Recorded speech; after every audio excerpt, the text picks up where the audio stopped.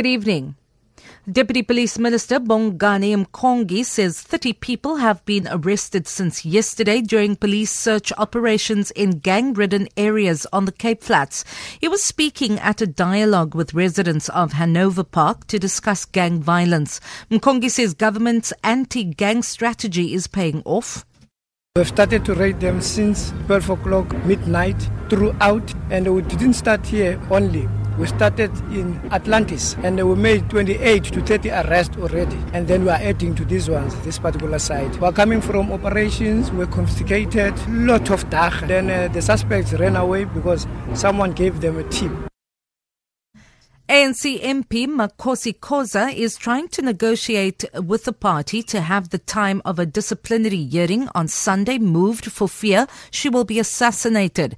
According to the charge sheet sent to Khoza in July, the hearing was originally scheduled to start at 9 a.m. in Durban.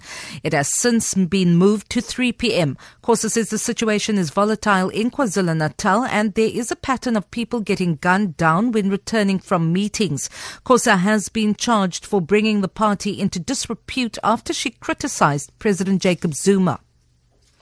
2 suspected cable thieves have been arrested between Unibel and Pentex stations in Bellville in Cape Town. Metrorail says the suspects allegedly dug trenches to cut multi-core signalling cables. 22 people have been arrested since July. Metrorail spokesperson Rihanna Scott says 2 of the 4 railway lines serving Khayelitsha are not operational due to vandalism. Our teams are working very hard to restore the railway line there, the signalling there.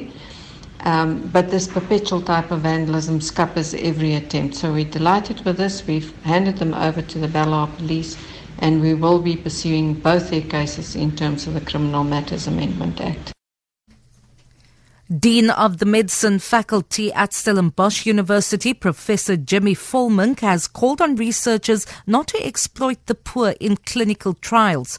This after scientists at a British university were accused of questionable conduct following trials of a TB vaccine on more than 1,000 babies in the Western Cape. Volmink says while there were no major side effects during the human trials, the practice speaks of poor ethics.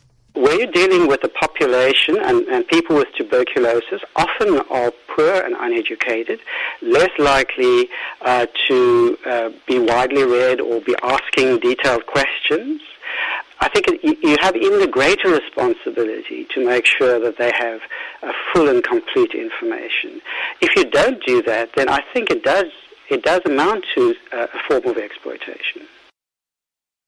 The rand is trading at 12 rand 89 to the US dollar, 16 rand 99 to pound sterling, 15 rand 50 to the euro. Gold is trading at $1,347 an ounce, and the price of Brent crude oil is at $54.49 a barrel. For Good Hope FM News, I'm Vanya Klitschko-Collison.